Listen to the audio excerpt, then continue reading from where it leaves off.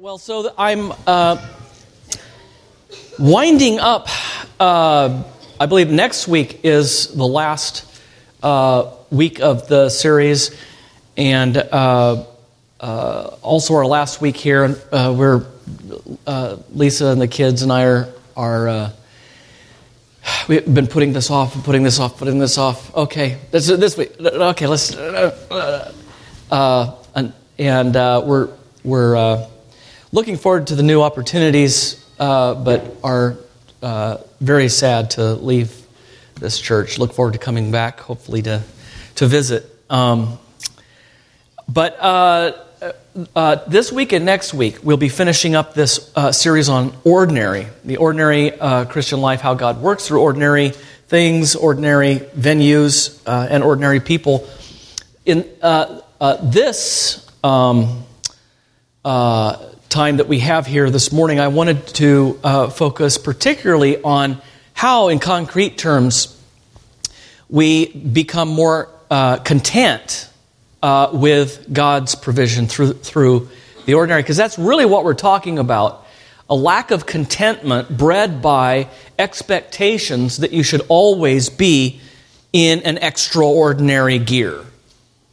Everything should always be out of the box, radical, epic, yada, yada, yada.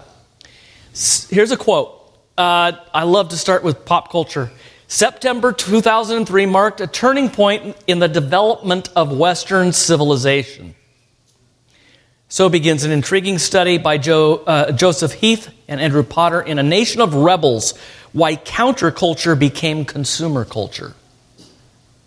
Why counterculture became consumer culture. Or how the man became the man.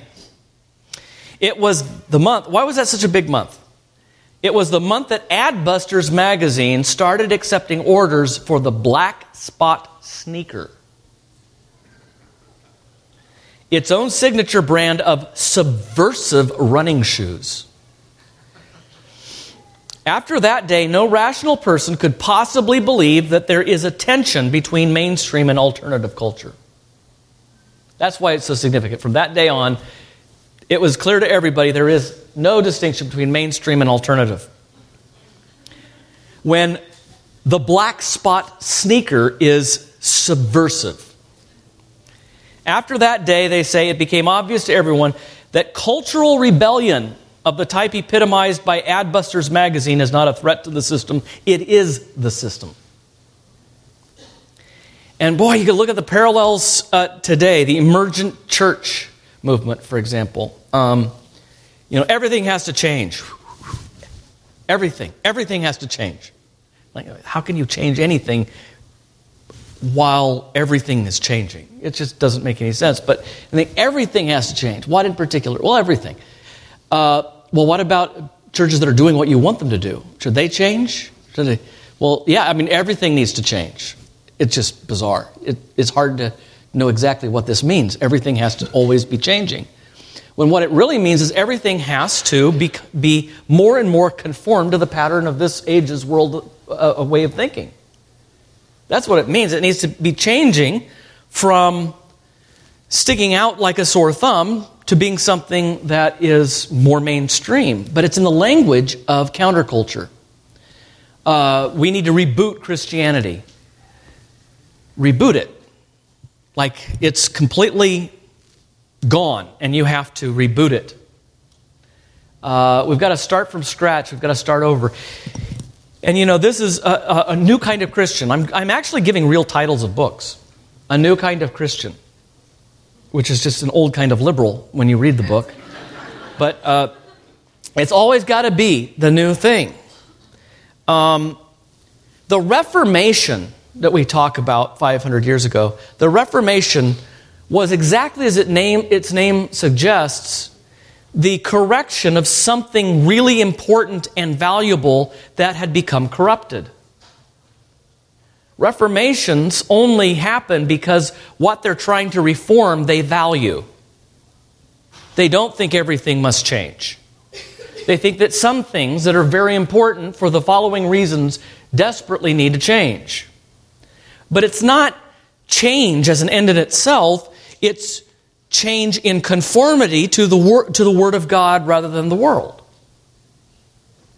And that sharply contrasts with the radical Protestant, Anabaptist, and American Revivalist tradition, heritage, of basically taking people out of the church and the ordinary means of grace and putting them in, fill in the blank, whatever tank they need to be in to go to the next level of Christianity, to be in the special elite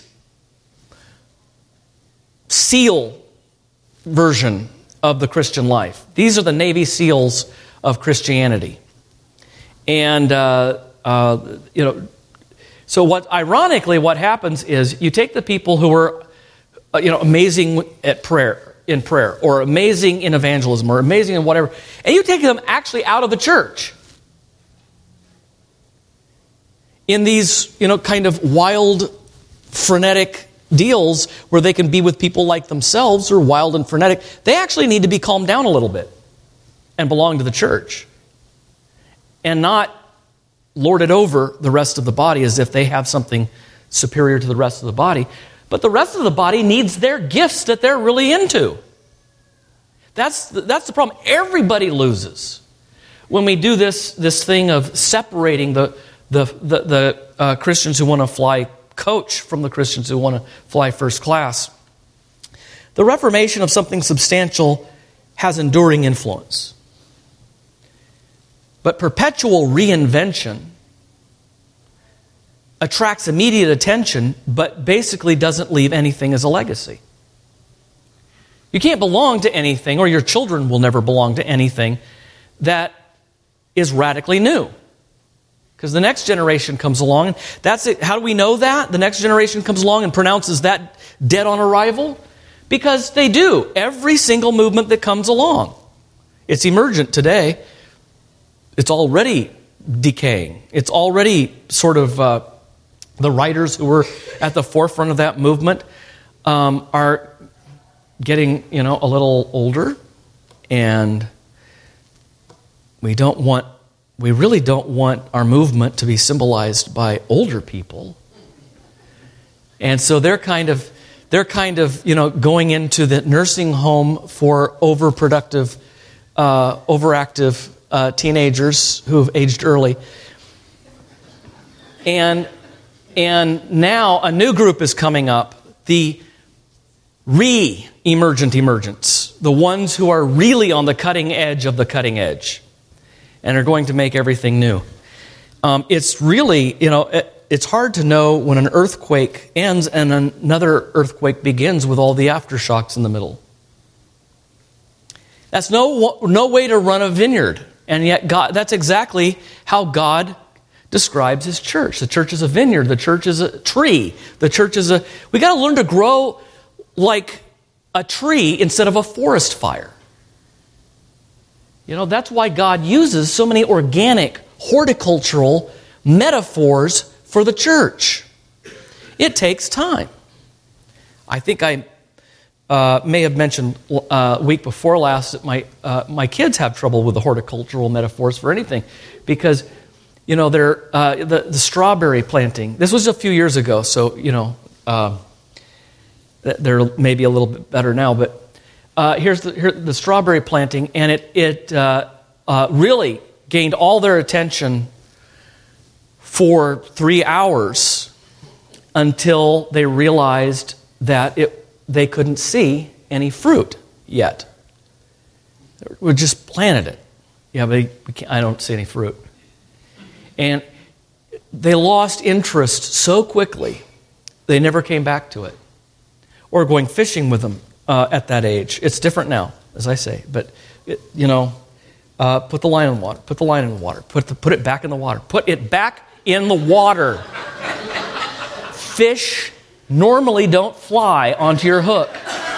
You have to have the hook in the water if you want to catch a fish. Pull it out again. Pull it out. I don't see anything on it. I don't see anything. You'll know. And that's what I think. That's just childish. If people are childish when they're children, that's one thing. But if they're childish at like 50, They can't possibly endure the slowness of growth, real growth in a local church, personally and as a local church. They can't endure that. They can't stomach that. They're going to be taking their line out of their water and looking at the hook when for the last 2,000 years, Jesus has been catching fish and keeping them. And what's really amazing is newspaper reports and even Christian magazine reports don't measure things usually in centuries. They measure things in years. And so that year, the big thing that we should all be a part of is really celebrated. But what happens 10 years from now? Well, I'll tell you what happens 10 years from now. A church like this church is going to be doing pretty much what it's doing now. Hopefully. Pretty much what it's doing now. Doesn't mean that there won't be any change. You know, any growth and realization, and I mean, there's a good, healthy maturation process in the life of a local church, of course. But I mean, it'll in terms of what it does and the fact that it takes a long time, it'll still be doing that 10 years from now. And then hopefully 20 years from now, and 30 and 40 and 50. No one is going to send CNN over to cover this. It will be like watching corn grow. That's usually not reported.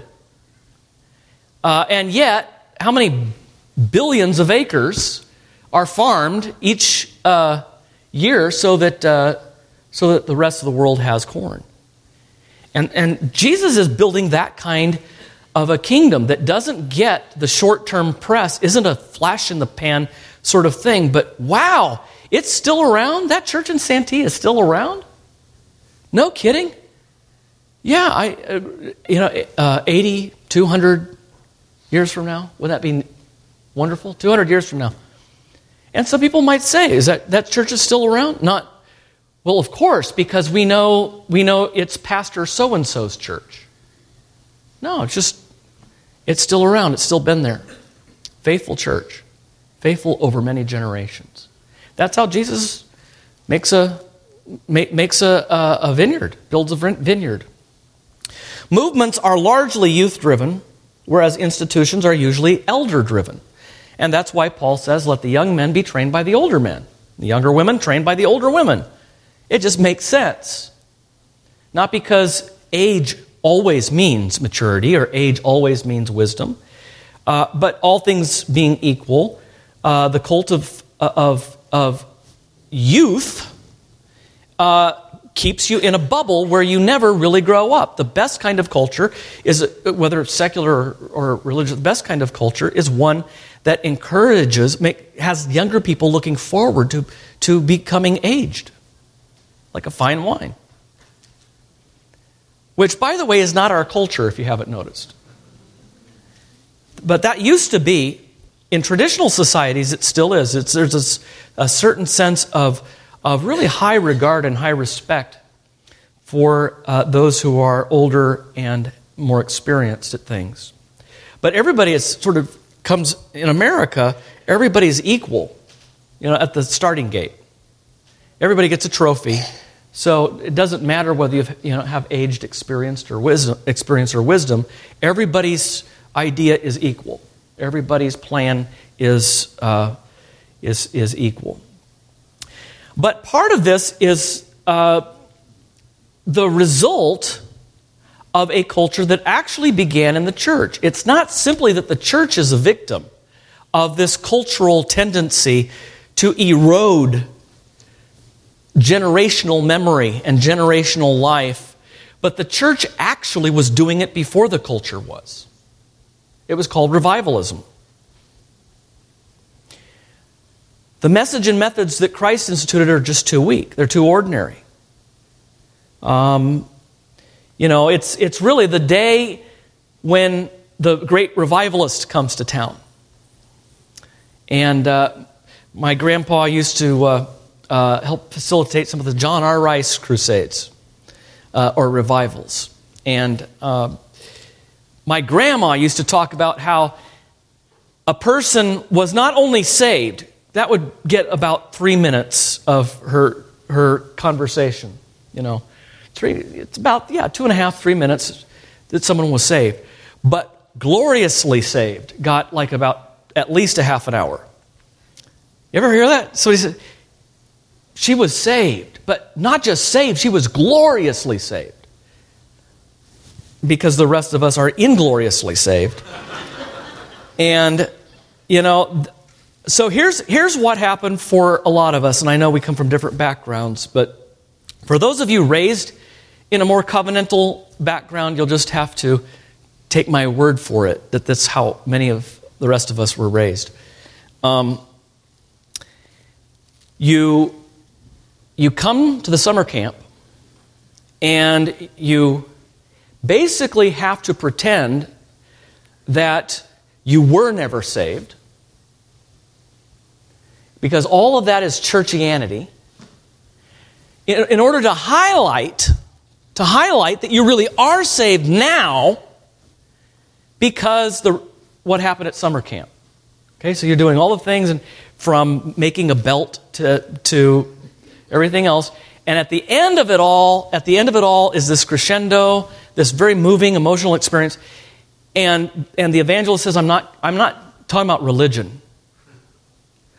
In other words, I'm not talking about all those other years that the body of Christ molded and developed your faith, helped you grow in God's garden.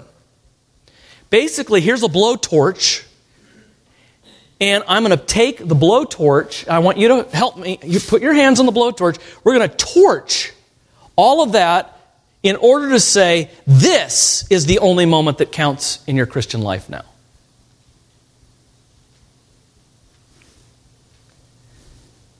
Not just saved. Now you're gloriously saved. Contrast that with the statement of John Williamson Nevin. Nevin was a German Reformed theologian and minister, and he wrote one of the most controversial books against Charles Finney and the revivals of the 19th century. He says, the old Presbyterian faith into which I was born was based throughout on the idea of covenant family religion, church membership by God's holy act in baptism, and following this, a regular catechetical training of the young with direct reference to their coming to the Lord's table. In one word, all proceeded on the theory of sacramental educational religion. Therefore, these two systems, the altar call and the covenant, involve at the bottom two different religions. It's that much. It's that serious. It's that. Now, I'm not saying that it's people aren't Christians who are wrapped up in the revivalistic movement, but it's two different conceptions about what religion is. Is religion cultivated by intergenerational vineyard growing, planting and growing and weeding and pruning and all of that messiness, or is it basically pulling up the plants every 3 weeks and planting new plants? People say all the time, we got rid of a lot of people we were trying to get rid of. Now we finally have some fresh blood coming into our church. I hear pastors talk like that sometimes. And it's really shocking. Very different from the idea of a covenant family approach to church where we're all brothers and sisters, and we weep when anyone leaves. We do everything we can to go get them, to bring them back. If you don't have membership at all, or if you don't take membership seriously, it's just a formal thing, a hoop you jump through, then you're not really cared for. You're not really being looked after. And remember, that was the last question Jesus asked Peter. Peter, do you love me? Yes, I love you. Then feed my sheep. Take care of them. Toward the end of his ministry, as he considered the condition of many who had experienced his revivals, Charles Finney himself wondered if this endless craving for ever greater experiences would leave people burned out. And it did. He was right. It was too late. He'd already done it, already created a model for it. He says, I fear that in order to keep the people, you need to constantly be coming up with new excitements because the old ones become too ordinary and mundane. He was exactly right. That area that he had destroyed in upstate New York is called by historians the burned over district. Burned over by so many revivals that it just so happens that in that area, that same area, the cults of the 19th century that went into the 20th century, a lot of cults that we know, Christian Science, a whole host of cults, New Age spiritualities and so forth, all grew up on the perimeter right there in what was called the burned over district. Right where it was the most burned over was also were the hot spots of the new excitements. At some point it gets so powerful that you need a new drug. And then you need a new drug. And then you need a new drug. And it keeps going and going and going until you're inventing your own religion. And so, even in my own lifetime, I've witnessed a parade of radical movements. Now there's the Young Restless Reformed movement. And I knew that when it made Christianity Today's top 10 movements changing the world, that the kiss of death was upon it. The worst thing is to now become one of the top trends changing the world. That's just after that announcement, the thing is tanking. It's going to go downhill. It's been turned into a trend. Just the very fact that it's been turned into a trend. And that's the problem, I think, that we face when we fail to realize that the body of Christ is a covenant, not a contract. Let me unpack that very briefly, since I've been spending way too much time on the introduction. And then next week I'll try to make this a little bit more practical. But covenant, not contract. We have to first of all change our ways of thinking before we can see how this plays out on the ground practically. Everything that I've just mentioned that I'm talking about here participates in a contractual view of reality. What do I mean by contractual view of reality? Basically, it means that my spouse, my church, everything that is important in life, maybe even my children, they're all service providers. Everything is a service provider. Everything is a contract. Now, the Bible's not against entering into contracts. What I'm talking about is a contractual view of reality, where a certain, because we have so many contracts, so much of our life is based on you give me, I'll give you, that kind of reciprocity, that kind of contractual way of thinking. As a result of that, we begin to bring that into our own most cherished, important relationships, which cannot be contractual at all. Basically, that's what a contractual approach is, when you begin to view it as a service provider. My wife is a service provider. My husband's a service provider. And not completely satisfied, so simply return the unused portion for a full refund. You both know what you want. You're both sovereign. This is a big part of it. You're both sovereign individuals. You are both sovereign choosers. Choice is central here. You are primarily choosers, not thinkers, not actors, not whatever. You are primarily choosers. Your will is sovereign. Again, this grew out of American revivalism. Now it's so much a part of our culture, but it's not just because of consumerism. It's also because of the way revivalism redefined humanity. And so you're free to choose whatever you want. You've both, in your marriage, you've both surrendered some freedom in exchange for certain goods and services. You're both sovereign individuals. You can walk out at any time. But you've decided that you're going to cede some of your autonomy in exchange for certain goods and services that the other partner can supply. And as long as that works, great. If at some point your partner fails to keep his or her part of the bargain, then just get out of the contract. A covenantal way of thinking is very different. In the biblical covenants, God is sovereign creator and Lord. We don't own ourselves in the first place. We're not sovereign selves. We are not our own, but belong to our faithful Savior Jesus Christ, especially in salvation. So we're doubly owned. First of all, we are not sovereign individuals in creation, but are image bearers of God. And so to kick against God's natural order, the way He created us, is not to break God's law, it's to break yourself against God's law. It's just foolish. But then He's also sovereign. God is also sovereign in redemption. And so we are not our own, but belong to Him. And so we don't start from a position of autonomy, electing to cede some of our sovereignty to God in exchange for certain benefits and services. I'm telling you, that's, for a lot of people, I think that is what conversion is. That's what it is.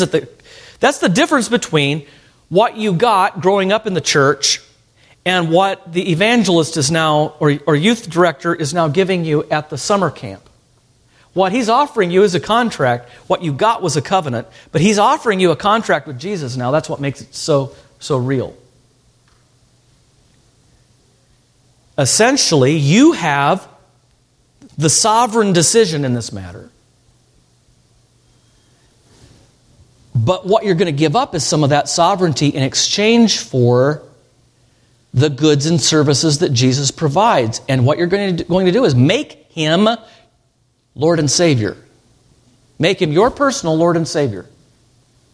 Now just think about that for a moment. We got so used to using those terms. I know we don't use it here. But I think we got so used to using those terms that they didn't appear to be blasphemous at first hearing. But think of it. Making Jesus your personal Lord and Savior. It's a little wild, isn't it? First of all, how do you make Him anything? I mean, the only hope we have is that He just swooped down and got us. That's the only hope we possibly have.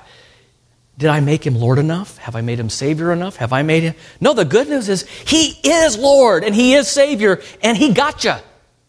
He paid for you and then He sent His Holy Spirit to draw you to Himself, and there is therefore now no condemnation for those who are in Christ Jesus. You belong to me, you're one of mine. That's a covenantal way of thinking.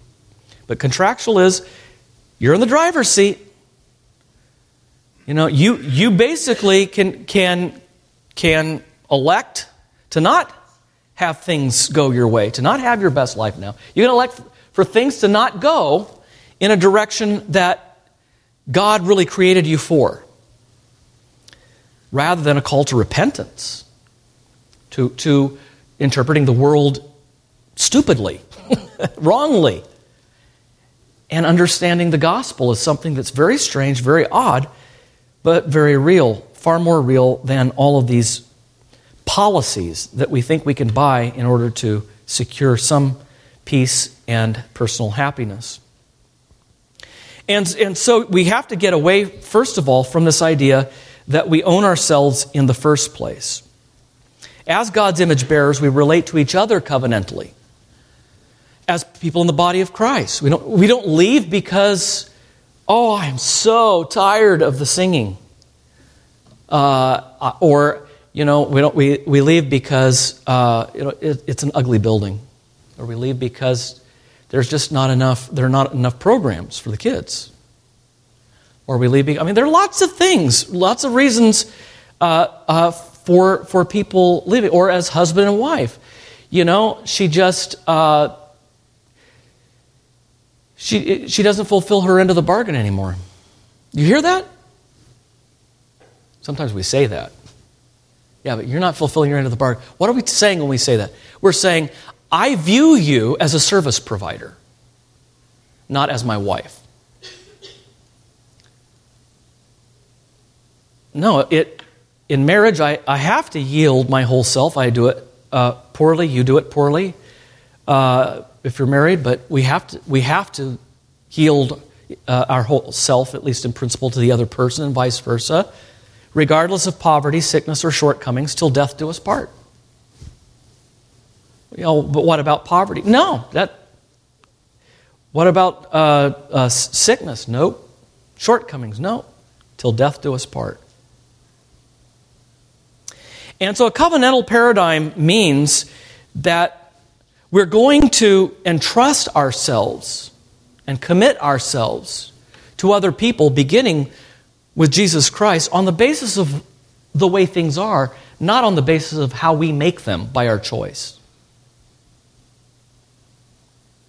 Jesus Christ is Lord. Jesus Christ is Savior. He's the only Redeemer of the world, and therefore it only makes sense for us to submit to Him. This contractual way of thinking is one of the things that Tim Kasser talks about in a new book that has received a lot of acclaim, The High Price of Materialism, a Harvard Business Study report. They said, thus it's not surprising to find in our studies that students with strong materialistic tendencies scored high on a standard measure of narcissism. Agreeing with statements such as, I am more capable than other people, I like to start new fads and fashions, I wish somebody would write my biography one day, and I can make anybody believe anything I want them to. So you got sort of Hitler and Gates and Madonna all there in one. They call these instrumental friendships. I call them contractual friendships. But instrumental, same thing. Even children can become monetized in this way. Kasser quotes the president of the Intelligence Factory. Love the name of the company. The Intelligence Factory. Quote, parents always have to be managing their assets, including their children. So everything is becoming a contract. And the surest way to nip this in the bud is to begin with the fact that we are not our own in creation or redemption, but have our life both in creation and redemption in Christ alone. Jesus said, you did not choose me. I chose you and appointed you that would bear fruit that would last. That keeps us going, right? That keeps us coming back here week after week, even though there aren't a lot of fireworks. That's what keeps us coming back again and again if we're married to our spouses when, it's not always 4th of July.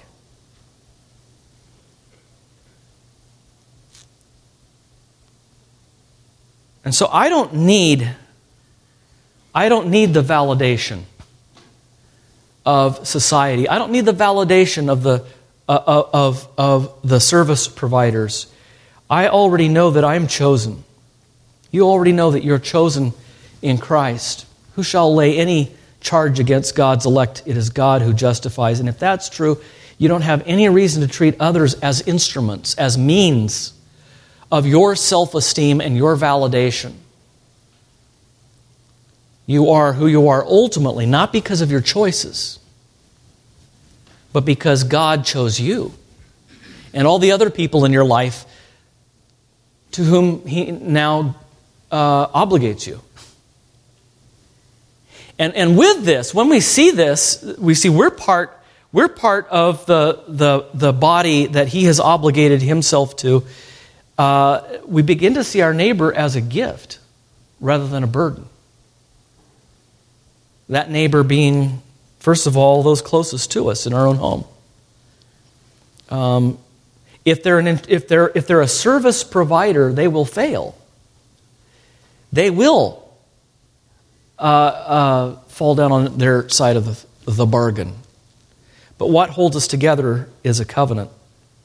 I can embrace my brothers and sisters because they're not instruments of my ambition. They're gifts. They're co-heirs of the inheritance that we all share together in Christ. Yes, they're needy, but so am I. I hear that sometimes too. Brothers and sisters, very, good churches sometimes will say, oh, but our church is so filled with needy people. There's so many needy people. I say, well, then why not one more? We're all needy, of course. That's why this is the body of Christ. The contractual way of thinking says, I'm getting more neediness from you than I'm getting out of this relationship. A covenantal way of thinking says, because God chose me for Christ, He chose you for me. He has obligated you, He has chosen you, just as He's chosen me, to belong to His Son. And for me to belong to you, and you to belong to me.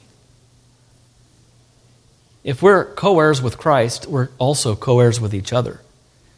And it gives a little bit of a different spin on how we relate. So, covenants build true relationships.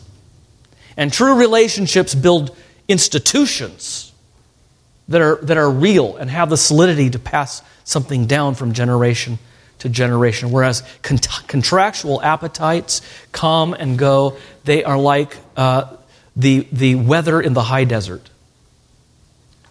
A summer rain that blows through and violently sweeps everything before it until it passes just as quickly as it came.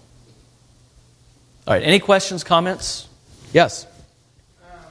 This extremism, particularly within the church, is it predominantly an American issue?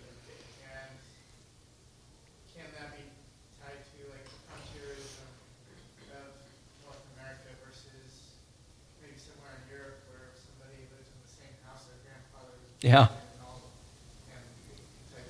It's a great question. Is it part of our American, the distinctiveness of our American story that it's like this, especially with the frontier? And absolutely, books have been written on this, pointing out how you're going to tell a husband and wife who came over on a boat, almost died, lost everybody else in their family. They're building a house from the trees on the frontier, which then would have been, upstate New York. On the frontier, they built a house out of nowhere, and, it's nothing for the wife to kill a bear. You're going to tell that couple that they're hopeless and helpless and can't save themselves, and they need Jesus Christ, and there's nothing they can do to contribute to their own salvation. Now, the pull yourself up by your own bootstraps became part of the religion as well. And that Charles Finney and other revivalists, just really their theology was attuned to that. But I think you see it also in everywhere you go. I was just in India and saw the same, exactly the same patterns. And then last week, some students from Korea came in and had an interesting interaction. And I love to say things like, now I don't know what it's like in Korea, but here it's ... when I know full well it's the same way in Korea. And then they say, oh yeah, let me tell you how it's exactly the same in Korea. Anywhere you go, this is the global logic now. Everything is contractual, and we just don't even think of our most important relationships as covenantal anymore. Unless we really swim against the stream. It's hard. It's tough. Angela, and then we'll close.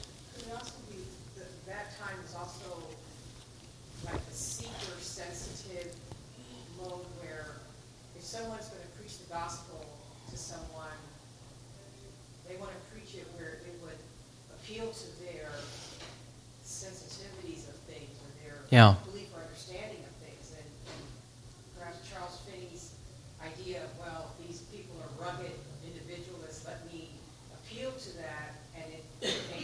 Yeah. Yeah, I think that it's true, but I think also that it was a theology that created the individualism and the sense that I'm the center of the universe. I think whatever gods that me for my unconquerable soul, I am the master of my fate and the captain of my soul. And that was Charles Finney's theology. So no wonder he appealed to a lot of people who already kind of held that view. But yeah, here's the problem with what you often hear people say is, well, you've got to start where you have to start with the place where people are at that moment, and then you bring them further. One of the things I heard from one of the theologians in India was, we have very different ways of coming at these issues. Like, for instance, whether people should even have to be baptized and profess faith publicly to be called a Christian because of the persecution of the Hindus. A normative answer really drove some of them to debate, and several said, well, in India, first of all, you have to give people what they want, and then lead them breadcrumb trail to what they need. Wow, that's so fascinating. It's only Indian. I have never, ever, ever heard that in the United States of America. We all think we're different, we're unique, and that's sort of the way things are. Here's the deal. James Montgomery Boyce said this years and years ago. Whatever you use to get them in, you got to use to keep them. And that's absolutely true. If you get people in with a contract, sign this contract, sign on the dotted line, and, oh, by the way, don't read the fine print. We'll deal with that later. Just sign on the dotted line, make Jesus your personal service provider, then great, we'll take that from you and we'll go from there. If that's the way you start, don't even pretend to get them to the covenant. If you get them to sign a contract, that's their way of thinking. That's the approach.